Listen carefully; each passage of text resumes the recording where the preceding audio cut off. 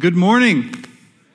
It's good seeing everyone today. It's good being back here in Washington. I know if you were here last week, you kind of heard us talk a little bit about how we got here. My wife Jessica and I just moved back here from Florida, which I guess makes us crazy if you believe every single person who's told me that I'm crazy for moving to Illinois in the middle of winter, I guess at the end of winter. But we were down there for 4 years. Before that, we were residents right here in town. I know many of you, if not by name, I know you by face. As I saw people coming in, I was like, oh man, that guy, I remember him. See you at Walmart or see you playing with the kids' sports or whatever it was. So it's so good to be back. It's kind of surreal. When the opportunity presented itself for Jess and I and our family, we have 5 kids, and a couple of them are in here today, and there's a couple out there with Alicia and Mike. And when the opportunity presented itself for us to come back to our roots and work with one of the people that one of the couples that I think is the best in the world, and I'm not just kissing up there because he's now my boss. I legitimately love Dave and Casey Jane. Like, we have always been impressed with them. I've known them for 20 years. I've never thought anything but the highest of them. And so when the opportunity came for us to come and be a part of the team here at Connect, we jumped at it, and we were willing to leave sunny Florida to come back to the Midwest. But we love Washington, so there's nothing. People act like there's something wrong with us, but I assure you there is not. We just love Illinois that much. We really do. We love Washington. We're so glad to be back here with all of you.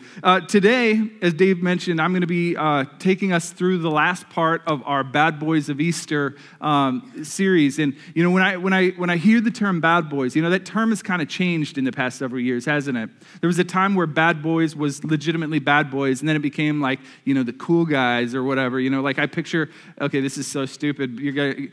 Arthur Fonzarelli, right? The Fonz. Does anyone think of the Fonz as a bad boy, right? A couple of us got that image. And so we're talking about a different kind of bad boy here. These are the guys that were vilified in many cases based on decisions they made regarding how they were going to respond to Jesus during his last week on earth. Over the past few weeks, we've been talking about them. Dave did an awesome job setting up the previous 2 weeks, and as we're kind of leading into the ultimate story of the resurrection, which we're going to go into next week. But over the past couple weeks, we've been talking about some of these guys who made decisions that put them on the wrong side of history. And they made choices. And, for us, it's so easy to vilify them. We look at them and we think, man, they were stupid. Why did they choose to do that? Why did he choose to go against the Son of God? Why did he choose to betray Jesus, the Son of God? Didn't he know what was going to happen? The answer is no. We have the benefit of hindsight. So we look at the story of Judas Iscariot. We look at the story of Caiaphas, the high priest, somebody who was in high influence, as Dave talked about, somebody who was powerful, somebody who had a lot of whatever that word is, where people just revered this guy in the community. And he was like the pope of his day in that religious circle.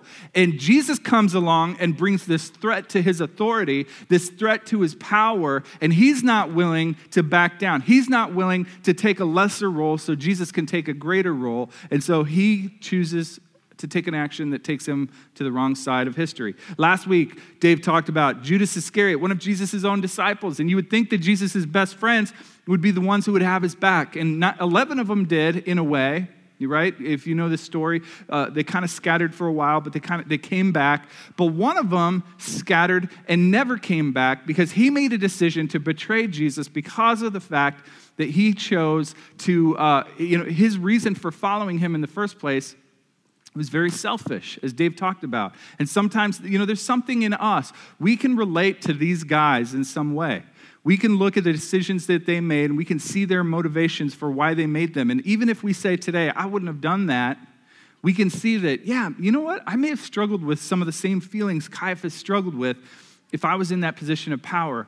If I was in Judas's place and I had followed Jesus because of what he would do for me, it might be difficult for me to accept him as the Savior that he turned out to be, who went to the cross. And so today we're going to look at a third bad boy of Easter. We're looking at a gentleman who, a gentleman might be a stretch. From all accounts, this guy has never been painted in any picture as a gentleman. This guy was a barbarian of sorts.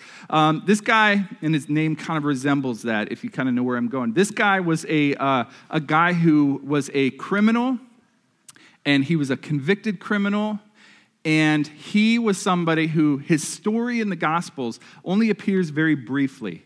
Now, it's very briefly mentioned, but all four gospel writers, Matthew, Mark, Luke, and John, all four mention this man because his role, even though brief, was so significant to how the whole Passion Week played out.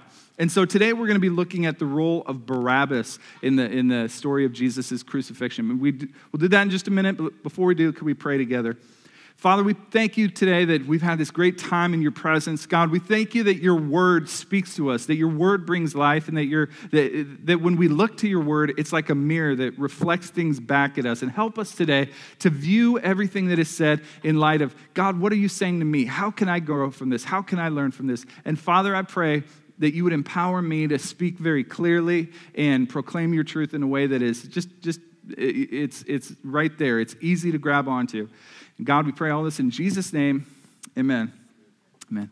So a few years ago, I was working a job where I was traveling around a lot. And if any of you travel for work, you know that one of the things that you get to do is you get to rent cars when you're on the road. So I was doing this job where I was traveling around. I was flying to different parts of the country, and then I'd rent a car. And one of the things about cars that you rent is that they feel different from your car, right? They feel different from how your car feels. And so people tend to have a lot of problems with the cars that they rent when they're on business trips. There are more accidents and things like this because if you think about it, your car accelerates a certain way, and sometimes you can get in one of those cars that you're not familiar with and accelerate too fast and plow right into something, right? Or you brake too hard and somebody rear ends you, or you brake too softly because your brakes feel different. I was driving this car this one time. I remember, it's ironic because I was living here in Washington at the time. This was 2009, so quite a long time ago. 2009, I was living here in Washington, and I had to work in Valrico, Florida, which is a suburb of Tampa, and it happens to be the suburb that Jess and I just moved back from a couple weeks ago. So it's so weird that we were down there, that I was down there for this. But I was driving this car because Avis, I'd been renting with them for a long time. They started giving me these upgrades, and upgrades are great. Normally, I'd get like a Ford Fusion or something like that, Chevy Impala, great car, but nothing too flashy. This one particular week, I was in Florida, and they upgraded me to a Chevy Camaro, which who's not going to take the Chevy Camaro when they offer it to you for the price of a Ford Fusion, right? So I'm driving this Camaro, feeling super, super cool, down in Florida, top down. I believe it was a convertible. And I'm driving around, and I pull into this parking lot this one day. It was like the first or second day I had the car. And I remember it was extremely windy. Every once in a while down there in Florida, you get these winds blowing in off the Gulf. And so I opened up the car door.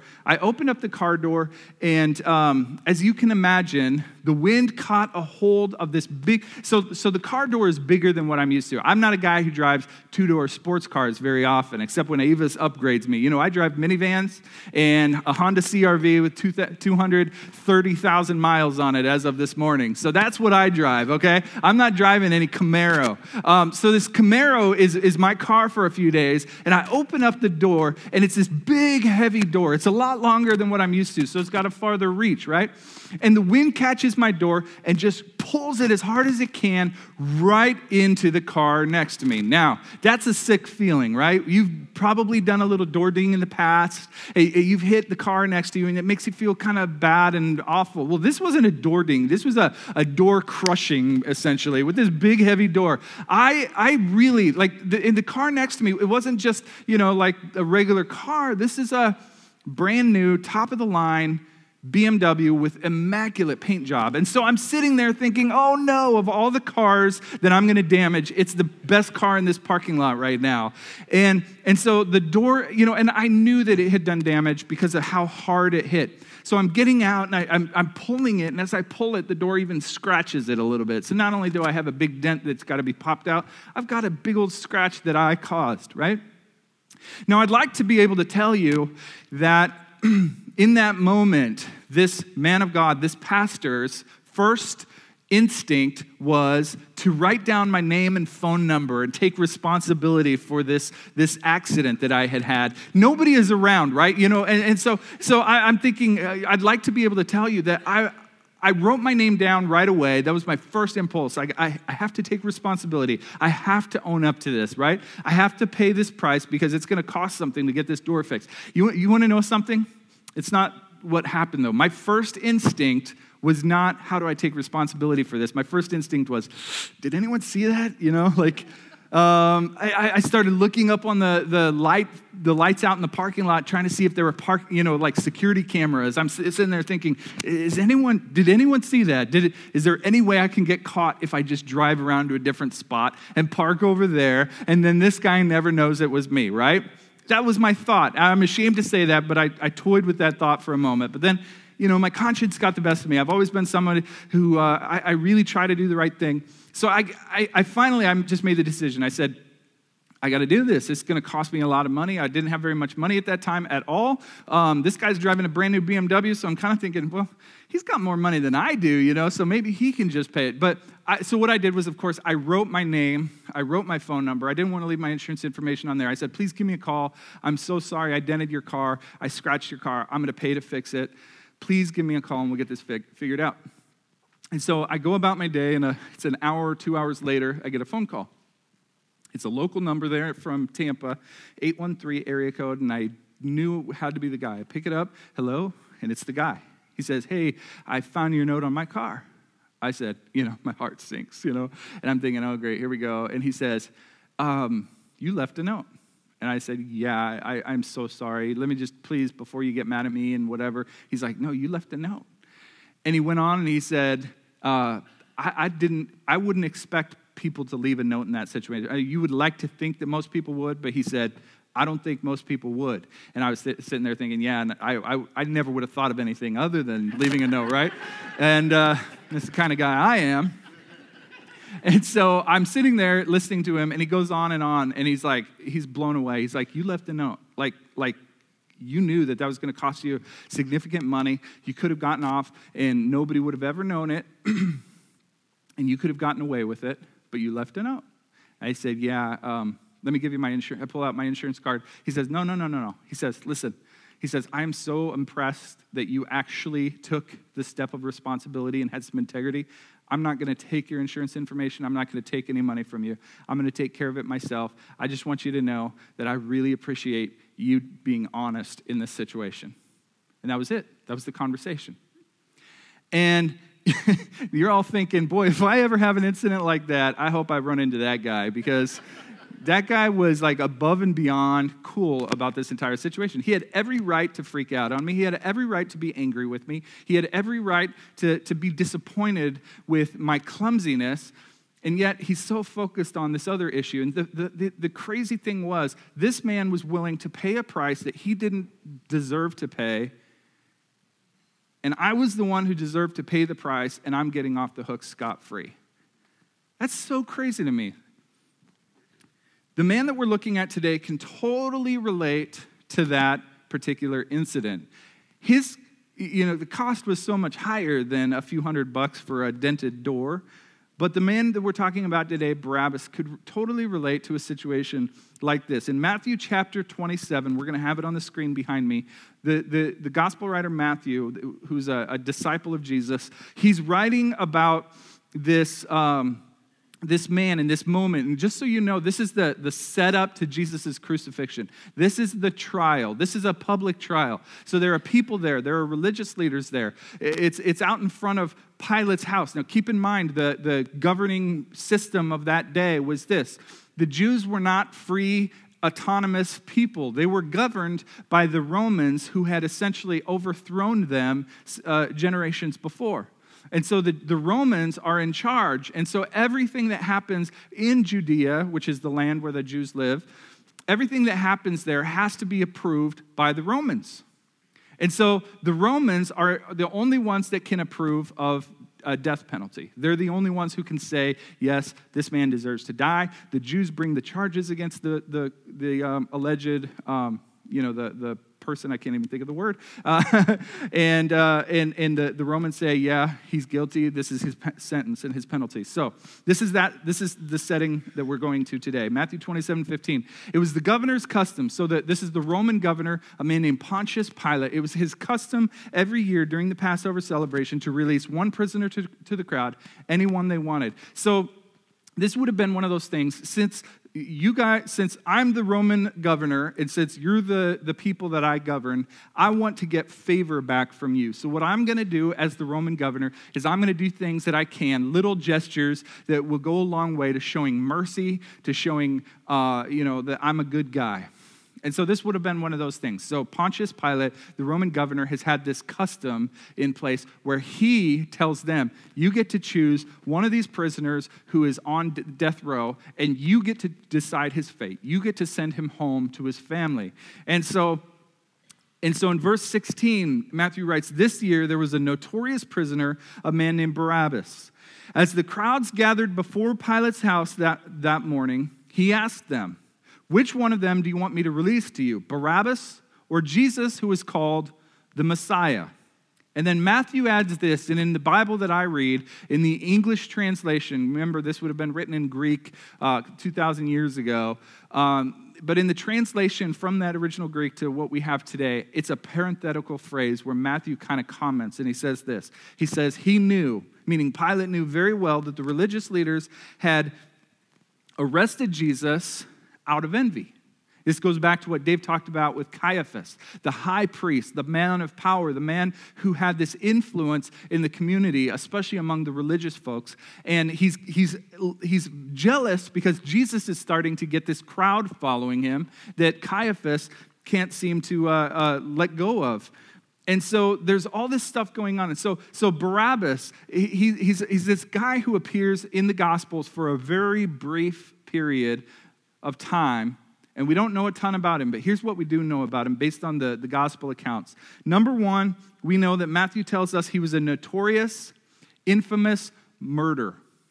He was a murderer, okay? Murder in most people's minds is right up there with the worst kind of crimes that anyone can commit. To take someone else's life is as bad as it gets. Secondly, what we know about him is that he was an insurrectionist, which would mean that he was a rioter. He had caused the people of that area to rise up against the Romans, and he had been like somebody who was stirring up riots, okay, and violence against the government. We also know, based on this account, that he was a notorious, or another translation might say infamous, criminal. In other words, he was well known and he was hated for his crimes. Think of somebody in the realm of, the Boston Marathon bomber, somebody who everyone knows and almost everyone despises this young man because of what he did, the choice that he made. This is who Barabbas is. He's an insurrectionist, a murderer. He's a well-known and disliked criminal who is on death row. And here we have this pivotal moment in history. Here we have, in the center, we have the judge, okay? We have the judge. We have Pontius Pilate standing in the middle. We have Jesus on the one side. We have Barabbas on the other. It's this pivotal moment. And so let's look at another gospel account. This is Luke. Luke was a different writer of the Gospels. He had done a lot of historical digging into things and a very educated man. And Luke tells us a little bit more. He tells us, first of all, that this is actually the second trial that Jesus has before Pontius Pilate. Before this, he had already been tried once by Pilate at the beginning of Luke chapter 23. He'd already come to Pilate, and he had already been, Pilate asked him, here are the charges against you. This is what, and went through the whole process. And Pilate says, there's nothing wrong with this guy. Why did you send him to me? He didn't do anything wrong. And so he sends him back to the king, which would have been Herod Antipas, who was like one of the Herods. There were a lot of King Herods. There was a dynasty, as Dave might say. It was a dynasty of the world at that time. There was, Herod Agrippa and Herod Antipas and Herod the Great, and there was all these Herods. And this is one of the Herods, and he was under Pontius Pilate. Pontius Pilate, the governor. It sounds like king would be better than governor, right? Like title-wise, like if you're playing chess or something, the king's gonna be better, right? But this was different. The Pontius Pilate is the governor of Rome, so he's the trump card, and then down here you've got the king, which would have been just a regional leader. He doesn't have the authority to condemn someone to death, so he has to send him back. So Herod Antipas gets Jesus on the rebound, so to speak, and he's listening to the crimes against him, and he's talking them through, and he comes to the same conclusion. I don't see anything that this guy has done wrong, deserving of the death penalty, but the religious leaders wouldn't let it go. They wanted this man, they were bloodthirsty at this point. They wanted Jesus to die. They wanted him to suffer. They wanted him to be made of an example of, you can't come against our power, you can't come against our system, and it's going to cost you if you do. And so Herod says, I don't know what to do. I'm going to send him back to the guy who, I don't want to deal with this. This decision is too hard for me to make. These people are bloodthirsty. If I make the wrong decision, they're going to come after me and my crown. So I'm not willing to make this call. So he sends him back to King Herod. King Herod gets him to Pontius Pilate. He gets him for the second time, the governor of Rome. And this is what we find in verse 13 through 25 of Luke's chapter 23. He says this, then Pilate called together, this is the second trial, Pilate called together the leading priests and the religious leaders along with the people. So this is a public hearing. And he announced his verdict. He said, you brought this man to me, accusing him of leading a revolt. I have examined him thoroughly on this point and in your presence, and I find him innocent. Herod came to the same conclusion, and he sent him back to us. Nothing this man has done calls for the death penalty. Nothing this man has done calls for the death penalty. So I will have him flogged, and then I will release him. So Herod is announcing his judgment, and he says right there, you can see we've got it highlighted for you. I don't see any reason why this man should be given the death penalty. What he says is, I can see you're bloodthirsty. I can see you're frustrated.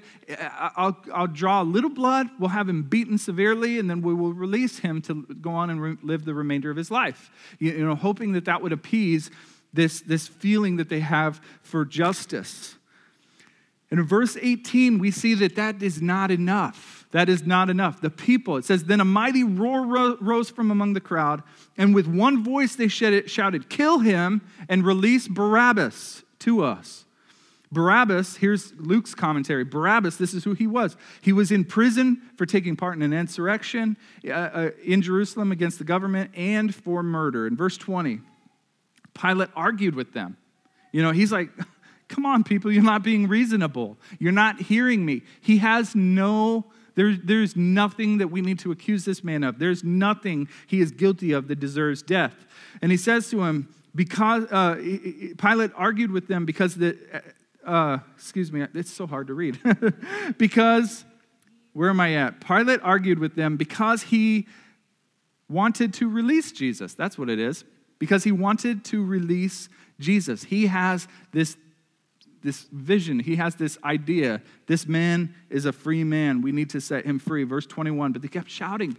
They said, crucify him, crucify him. And for the third time, he demanded, why? What crime has he committed? I have found no reason to sentence him to death, so I will have him flogged and I will release him. But the mob shouted louder and louder. This is so interesting. The mob shouted louder and louder, demanding that Jesus be crucified, and their voices prevailed. So Pilate sentenced Jesus to die as they demanded. As they requested, he released Barabbas, the guilty insurrectionist murderer. But Jesus was turned over to them to do with whatever they pleased. So this is the incredible irony of this situation. The irony is this. 5 days earlier, on Palm Sunday, this would have been Good Friday. This would have been the Friday on which Jesus was crucified. And 5 days earlier, Jesus rides into the same town where these same people waved palm branches at him and essentially called him the Son of God. They said, blessed is he who comes in the name of the Lord. They were honoring him as a coming king. He rode in on a donkey, Palm Sunday, 5 days earlier. And here is that same crowd calling for his head, calling for his execution. It's so ironic how quickly people turn when somebody of influence begins speaking something to them, and they can just be so fickle and blown by the whichever way the wind is blowing. So I ask you this question today. Which of these two men, this is this moment. I don't know if we have any judges in the room. I don't know if we have any defense attorneys or any prosecutors. I don't know if we have anyone of that sort in this room, but I don't think it takes that kind of a background to understand what's going on here. On one side, you've got Jesus. And you've got Jesus who Pilate himself says, I find him innocent. Now think of the difference between being announced innocent and pronounced not guilty. It's a big difference, right? Innocent means, he has done nothing wrong. Not guilty is what O.J. Simpson was, right? You can be found not guilty and not be innocent because the evidence against you was tainted and they can't accept it in a court of law. And so O.J. is out running free even though nobody believes that O.J. Simpson was innocent. Or if you do, you need to watch more documentaries about it because he's not innocent. So there's a difference. Pilate says this guy is innocent. He says he's innocent. And on one side, you've got this innocent man, and on the other side, you've got this guilty, convicted murderer, insurrectionist, someone has stirred up violence against the government. This is a problem child over here. This is a troublemaker, a rabble-rouser on this side. And you've got this guy who went around preaching peace and love and preaching about God's kingdom and healing people who were sick and raising a couple people from the dead here and there. And you've got this guy over here who's been helping people, who's been bringing value to the lives of the people he's interacted with. And this guy over here has only caused problems. And we're at this pivotal moment. And we ask ourselves, who deserved the death penalty? Was it Jesus, the innocent, peaceful man who went around helping people? Or was it the rabble-rouser who had stirred up so much and murdered people? You see, it's so easy for us to look at this man and say, well, boy, what a criminal, what a terrible man he is, what a horrible person, because his crimes were so terrible. But you want to know something? From the gospel perspective, from the perspective of God, you want to know something? There's not a lot of difference between what Barabbas did and what I've done. I've never murdered anyone, but I've got my own junk that I've had in my life. I've had my own sin. I've had my own weaknesses. I've had my own things that have broken covenant with God, broken my relationship with God, damaged and gone against his standards. And so it's so easy for us to vilify him. But here's what I want you to understand today. When I look at this man, this is what I realize. I am Barabbas.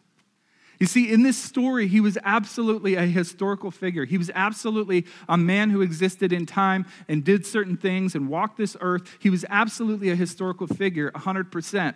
But more than that, on a bigger picture, I look at this story and I see myself standing there next to Jesus. The judge in between, the innocent Jesus on one side, and then me, guilty of sin on this other side. You see, what the gospel tells us, what the New Testament tells us in Romans chapter 3, is that everyone has sinned and fallen short of God's glorious standard. Every one of us, from the murderer to the pastor to the pope, right? Everyone has sinned and fallen short of God's standard. A couple chapters later, the same man, Paul, writes this: the wages of sin is death. What that means is what we deserve for our sin is essentially spiritual death, which is separation from God and eternal damnation apart from him. And so I look at this story and I see Barabbas, who's a murderer, and it's so easy again to vilify him for being this bad guy who made this terrible choice to murder another human being, to take their life. And I see myself over there on the same side as him, guilty. The charges against me have been read. Everything that has been read against me has been true. I am guilty of sinning against God and breaking that relationship and that covenant with him. And on the other side, we've got this innocent man. Here's what happened in that moment. Here's what happened. 700 years before this moment, where not this moment today, but the moment that we're speaking of with Barabbas and Jesus on the chopping block, right? 700 plus years before that event, a prophet spoke of that very moment. He said this. He said, "Yet it was our weaknesses he carried. It was our sorrows that weighed him down. And we thought his troubles were a punishment from God, a punishment for his own sins. But he was pierced," get this, "for our rebellion. He was crushed for our sins. He was beaten so that we could be whole. He was whipped so we could be healed." You understand what the writer is saying? 700 years before, he says, in that moment, the people of the earth, the people in the crowd saw Jesus and they thought he was going to the cross guilty for his sins. But the prophet said that the day would come where he would go to the cross, he would die, not for his sins, but for ours, right?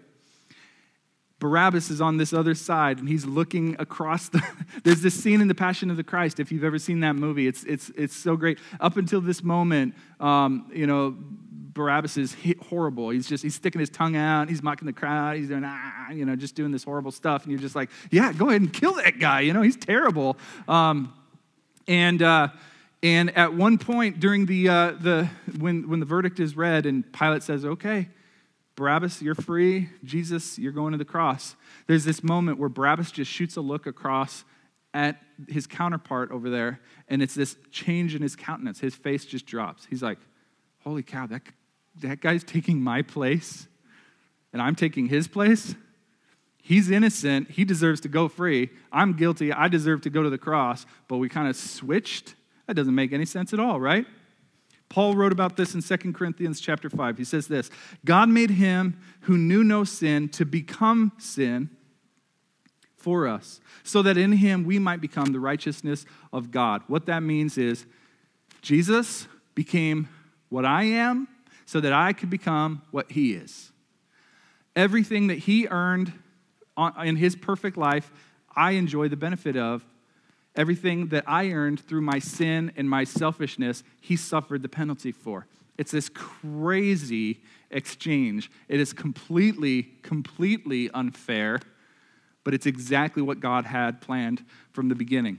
See, I wonder what happened to Barabbas. I wonder if he went on from there and he was like a different guy. We don't know. We don't see him come up in the Bible anymore after this. He goes out of the scene just as quickly as he came in. We don't know anything more about him. But I like to believe this. This is all speculation. This isn't me saying this is what God said. This is me thinking. I think Barabbas probably had a change in his life. I think he went on from there and he became a believer in this man who had taken his place. I think someday we're going to run into Barabbas in heaven and we're going to be able to say, what was that like, that moment? And then we're going to be able to say, you know what? You were just like me. I was just like you. We've all sinned, we've fallen short, we deserve death, but yet Jesus took our place so that we could take his. Isn't that crazy? Let's pray together. Heavenly Father, we're so thankful that this morning, Lord, we've been given this gift that we do not deserve. We've been given the gift of grace and mercy and love. God, what we deserve, the Bible is very clear, for our sin, what we deserve is death. What we deserve is separation from you. But you weren't willing to leave us separated and on an island apart from you. You love us so much that you sent your son to come and do what we could not, and living a perfect life and bringing us into relationship with you so that we could enjoy the benefits of the price he paid. Thank you, Jesus, for taking the punishment for my sin so that I could have the life that you deserved, that you earned through your perfection. We thank you for this all. In Jesus' name, amen.